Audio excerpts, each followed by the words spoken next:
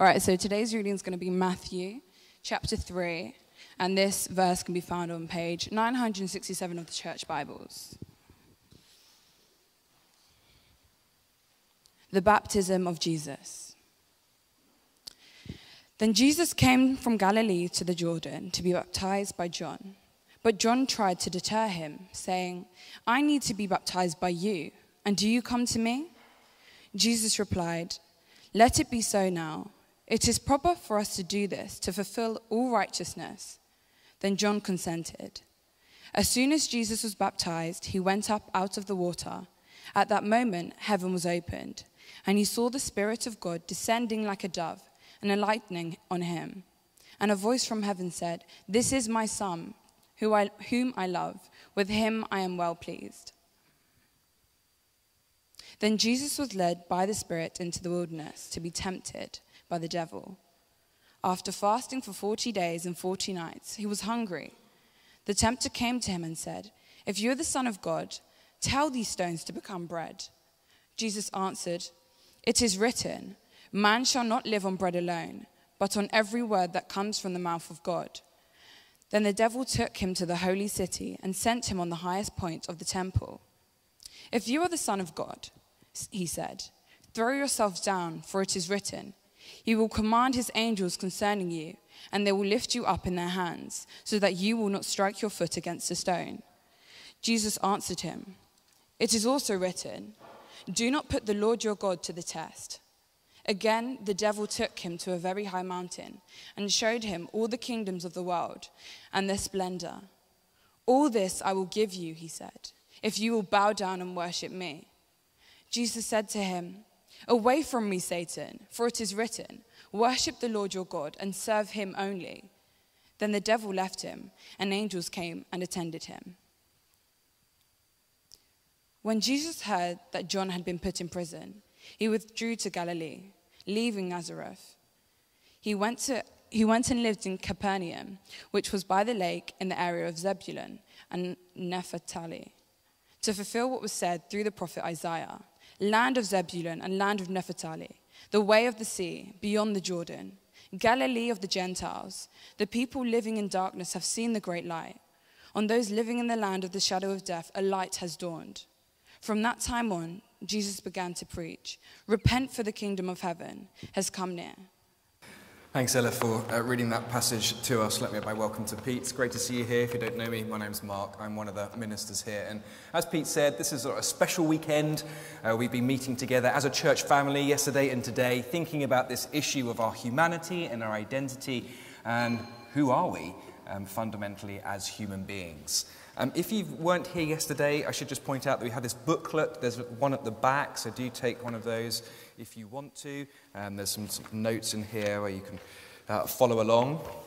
Although I don't need that, points will be up on the screen as well. Let me pray for us before we have a look at this passage together. Father God, thank you that you are a speaking God. We saw that yesterday in session 1 in the creation account.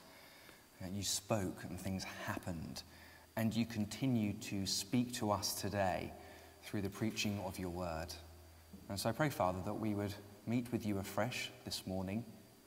You would help us to hear your voice, what you are saying to each of us personally, intimately, in all the different aspects of our life.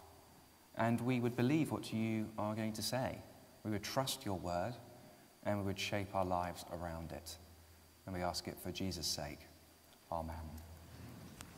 Well, look, if you weren't here, let me just say briefly that yesterday in session 1, we looked at the nature of humanity and what it means for us to be made in the image of God. God who himself has inestimable, infinite worth. And so for him to imprint upon our souls and bodies his own image means we have inherent value and worth. And we saw that to be made in the image of God is to be made in these 3 areas of life, that we are worshipping beings. We're made to worship God. We are knowing beings, to know his story for life. And we are making beings, making homes, making livings, living all of our life to him, for him, through him. That was session 1, the nature of humanity. We find our identity there in the blessing of a God-given one, how he determines us to be. But then we looked in the second session in the afternoon at the corruption of humanity and how tragically our sin, our turning away from God, corrupts us at the very core of our being. And in these three areas, sin corrupts our worship. We worship created things instead of him. We love other things too much rather than him. It corrupts our knowing. We start believing lies and other stories, alternative realities, which are just not true. And ultimately it corrupts our making. And we are left in a pretty serious situation because God is angry with the way we have treated him in trying to build our own identities on created things rather than him. So that was yesterday. Today, in session 3, it's more upbeat. Today now, we come to the perfect human. We come to the ideal vision of humanity. It's worth pointing out as we start this topic this morning, just to think about some of the competing visions of humanity that are out there that culture is saying to us, this is the ideal, this is the goal, this is what you should be going after. For example, I've written down a few here. A networked humanity. Think social media. A liked humanity. Facebook. A knowledgeable humanity. Google. A conversant humanity. Twitter. A common humanity with no ethnic differences. Cosmopolitanism. Multiple humanities with competing differences. Nationalism. A free to choose. Fluid humanity. Transgenderism. An augmented humanity through technology. Transhumanism. To name just a few. All these competing visions, ideals for humanity. This is what you should go after. This is what you should live for. This is who you should be. And I suppose the question for us this morning is, well, which one of them is true? If any are true, do we pick one of them, some of them, none of them? Is there even a perfect ideal, a perfect human being? Now, of course, from the Christian point of view, the answer is yes. His name is Jesus Christ. And what we're going to see in the Bible this morning is how Jesus perfectly worships God, perfectly knows God and his way, and perfectly does the work of God. He's the perfect human being, homo adorans, homo sapiens, homo faber. He is the vision. He is the ideal. He is the one we should be going after. He is the goal. So let's look at each of these in turn under our first point, Jesus, the perfect human. And within this, his perfect worship. Have a look down at verse 13 on page 967 if you've closed your Bibles.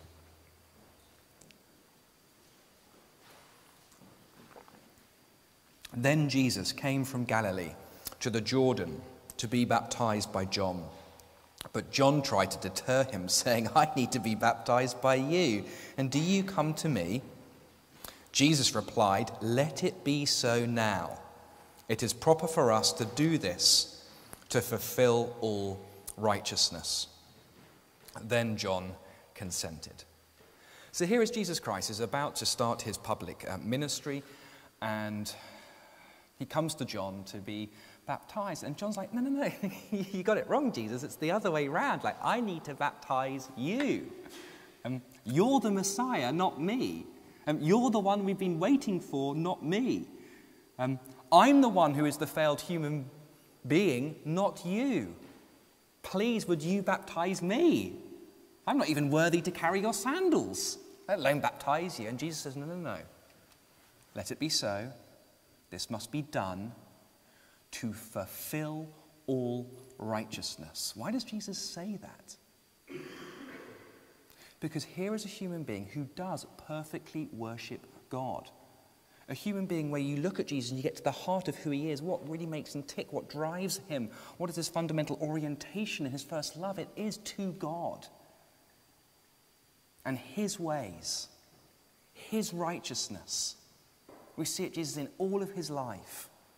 Whether it is his work, whether it is his family, whether it is appreciation of taste and beauty, whether it's his baptism here, whatever he's doing in any moment of life, I want to fulfill all righteousness, all of it, not some of it, not just when it suits me, all the time, all righteousness. He loves God with every fiber of his being, his heart, his mind, his soul, his strength.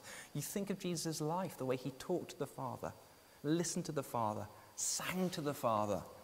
By age 12, people were already marveling at him in the temple because of his knowledge and grasp of the scriptures and his knowledge of God. No matter how busy Jesus was, he never forgot to be talking, depending to his God in prayer. Jesus is the perfect example of humble submission to the Father. He says, I do nothing of my own initiative. That's John chapter 8, 28. But just as the Father taught me, I speak these things. I always do what pleases him. So much so, Jesus is even obedient to death, and death on the cross. Because his whole life, his heart, his passion, the orientation of everything that he is to God and to his way, to his righteousness. Now let's pause here for a moment in case we miss the significance of this. Jesus did nothing of his own initiative. Does that take you by surprise at all? Here is Jesus. He is the Son of God. Surely he can do whatever he likes, whenever he likes. Surely he can be whoever he wants to be. He created this, through him all things were created. I do nothing of my own initiative. Because Jesus knows in his humanity that life and freedom and flourishing, life to the full, these things only come through worship of God and living all of life for God and through him, his perfect worship of God. And a voice from heaven says, verse 17, this is my Son whom I love, with him I am well pleased. Now, is there anything better in life than this? To have the one person who matters in the universe, the one person whose opinion accounts, to affirm you like this: I love you, I am well pleased with you. An unconditional, infinite love and acceptance. Can you imagine God saying that about you? Jesus' perfect worship of God. Secondly, his perfect knowledge of God and his ways. Because as we've been seeing over this weekend, the second part of our humanity, fundamentally worshipping beings, but that plays itself out in us being knowing beings and knowing God's story and the stories we tell each other and the narratives in culture or from friends that we follow. And again, Jesus does this perfectly. Look at him here in verses 1 to 11 of chapter 4 with the devil. 3 times the devil tries to sell Jesus an alternative vision for life, an alternative story. And in all 3 times, Jesus says, no, that is not the true story. No matter how tempting it is, Scripture tells me the true story of my life. First one. If you are the Son of God, verse 3, tell these stones to become bread. We're told in verse 2, Jesus is hungry. He's been fasting for 40 days. The devil tempts him. You're hungry. God's not provided. Take matters into your own hands. You're still single. God's not provided. Take matters into your own hands. And Jesus says, no, that is not the true story. The true story is, man, woman, shall not live on bread alone, but on every word that comes from the mouth of God. God is who I need. God will sustain me. God will provide for me. All I need, when I need. That is the true story. Second temptation. Devil goes for Scripture this time, gives an alternative interpretation of Scripture. Quotes Psalm 91 that says, he will lift you up. God will lift you up. So if you're the Son of God, throw yourself down. Scripture says God is love. So surely I can love whoever I want. And for Jesus' temptation, he says, no, this is not the true story. Scripture tells me the true story. Do not put the Lord your God to the test. And Scripture tells us the true story when it comes to love, true love, false love, who we can and we cannot love. Finally, third temptation, the devil offers Jesus everything. All the kingdoms of the world, their splendor, if only Jesus gives himself to the devil. All this I will give you if you will bow down and worship me. But Jesus responds, away from me, Satan, for it is written, worship the Lord your God and serve him only. Because as we've been seeing over and over this weekend, life, meaning, purpose, satisfaction, who we are, our humanity, our identity, can ultimately only be found in worship of God himself, our Creator. Scripture tells me the true story. We must worship God alone. And notice, by the way, the devil tempts Jesus in all three aspects of our humanity. First, our making. Secondly, knowledge, Scripture. Thirdly, worship.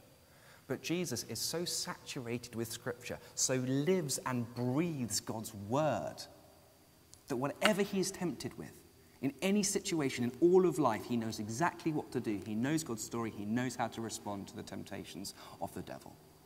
He knows the overarching narrative of his life. There's nothing that can tempt him away from it.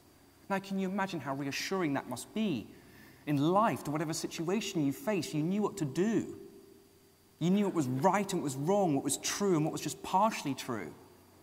To listen to the stories and narratives that culture around us tell us, and to know which ones are lies and to be rejected and which ones are from God and should be followed. If only we knew our scriptures better.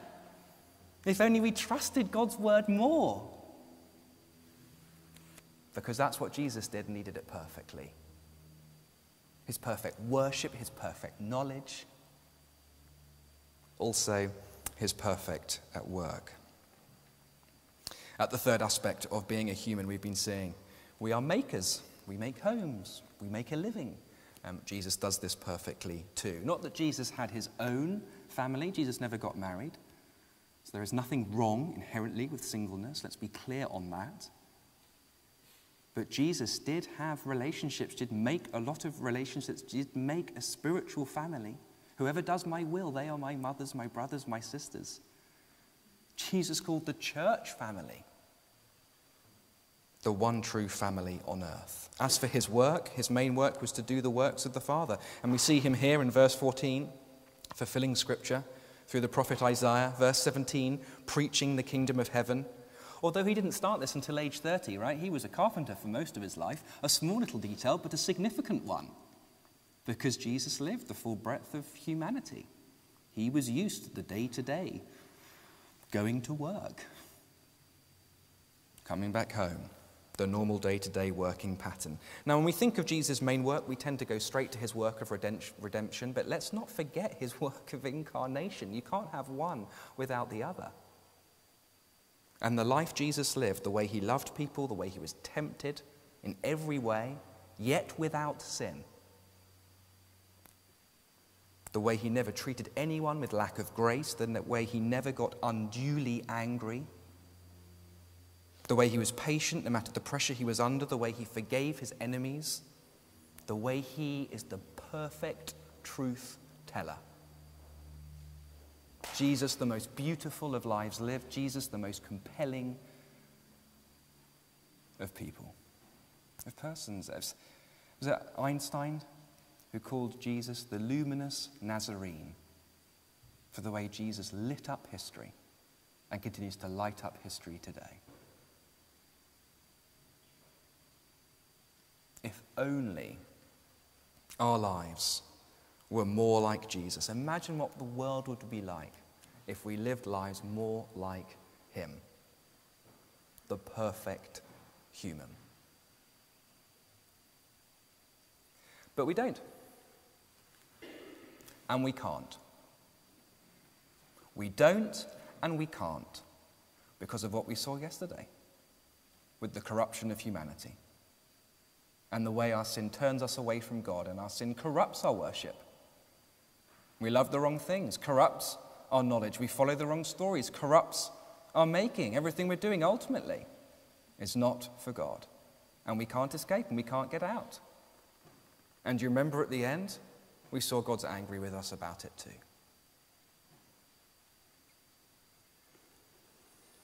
Well, look, we have failed in our image of God. It is tarnished, it is broken, we have angered God, we need forgiveness, we need restoration. But the good news of Christianity is that Jesus came to earth not just to be an example for us to follow, but first and foremost a Saviour to believe in. He is not just the perfect human, he is the perfect restorer of humanity. That's the second thing for us to see. I don't know if you came across a story a few years back about Cecilia Gimenez.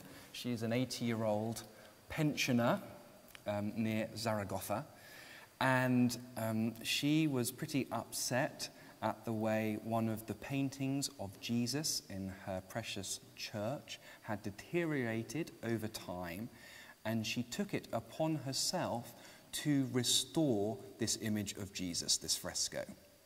Now, apparently she asked the priest about it. Apparently the priest thought this woman knew what she was doing. And people got a shock. Let me show you what the image, how it had deteriorated. So there we are, there's the fresco of Jesus, and of course it needs to be restored. People got a shock when she finished her restoration project.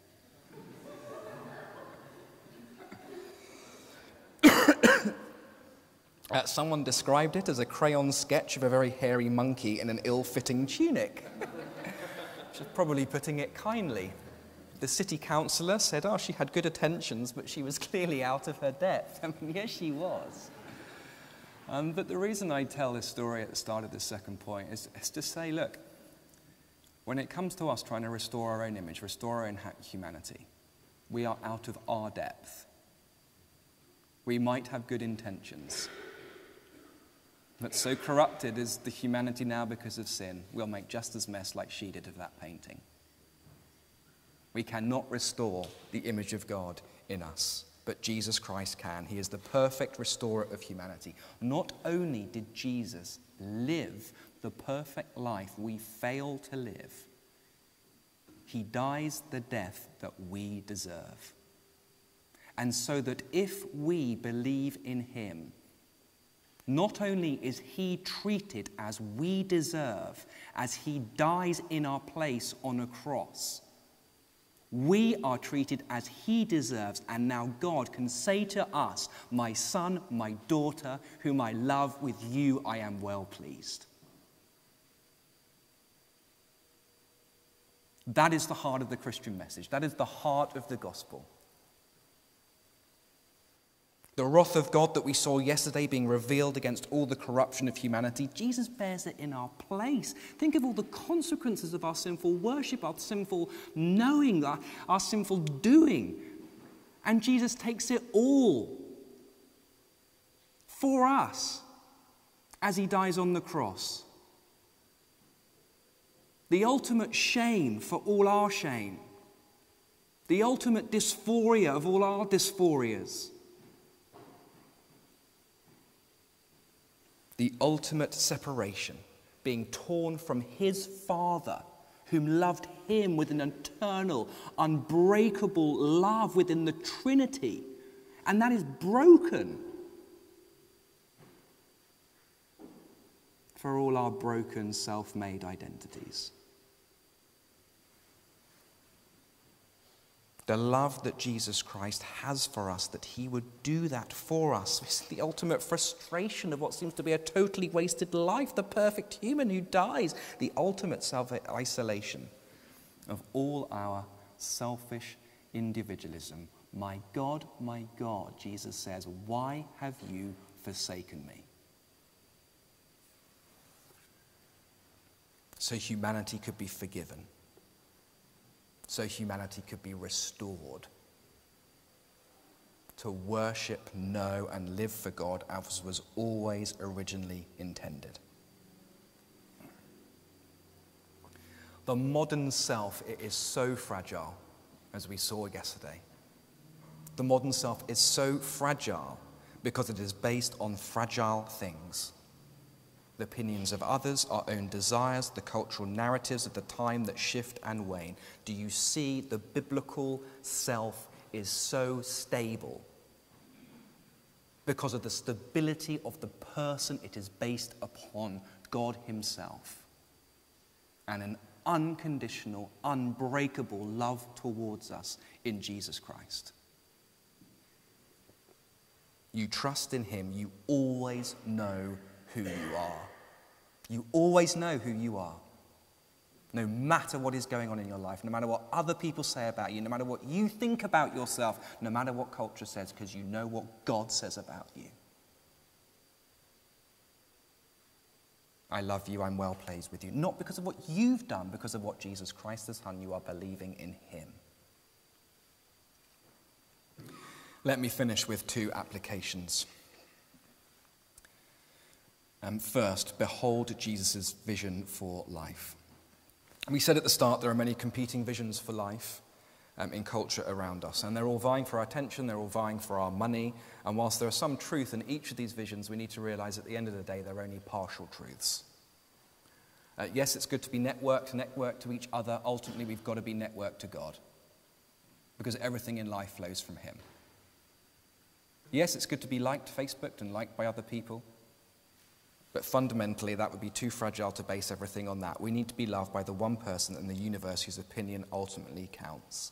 And yes, Google, it's good to know things, to know this world, to know this material world. It's God's world. Let's discover it. But fundamentally, we are not Homo sapiens. We are not knowing people fundamentally. We are Homo adorans. We're worshipping people. We need to worship Jesus Christ. And only by worshipping him will we be able to tell and know and identify what is right and wrong with all the cultural narratives and stories and knowledge that is out there in our Google search engine. We need to have Jesus as our fundamental vision for life. Of course, another reason to behold Jesus' vision for life is that he died for us, and neither Facebook nor Google nor any other of these visions will do that for you. They will demand more of you, more time, more attention, more postings, more searchings, more and more for less and less. But there's only one who can restore the very core of who you are, who will die for our flawed self-made identities and give us one that can never be taken away. Behold Jesus. Second application is to seek your identity in Christ. At the end of the day, what matters to us is not what society says about me, looking outside of myself, not what I say about me, looking inside myself, either to my feelings, my desires, or my achievements, or my successes, but about what God says about me. That in Jesus Christ we are beloved, we are infinitely precious, we are his son and daughter if we are trusting in Jesus Christ. He loves us, he accepts us with an unbreakable, unconditional bond. I am a precious child of God. A Christian identity is not achieved, it is received. Have you done that in Jesus Christ? If you have, stop building. I said to myself, let us stop building our identities on anything other than him. Anything else is too fragile. It will crush us, it will disappoint us, it will let us down. Let us rest in the sure and stable identity that God offers us in Jesus Christ. And continue to do it throughout our lives. That is who we're meant to be. Is that who you are? Let me pray that for us now. Let's pray.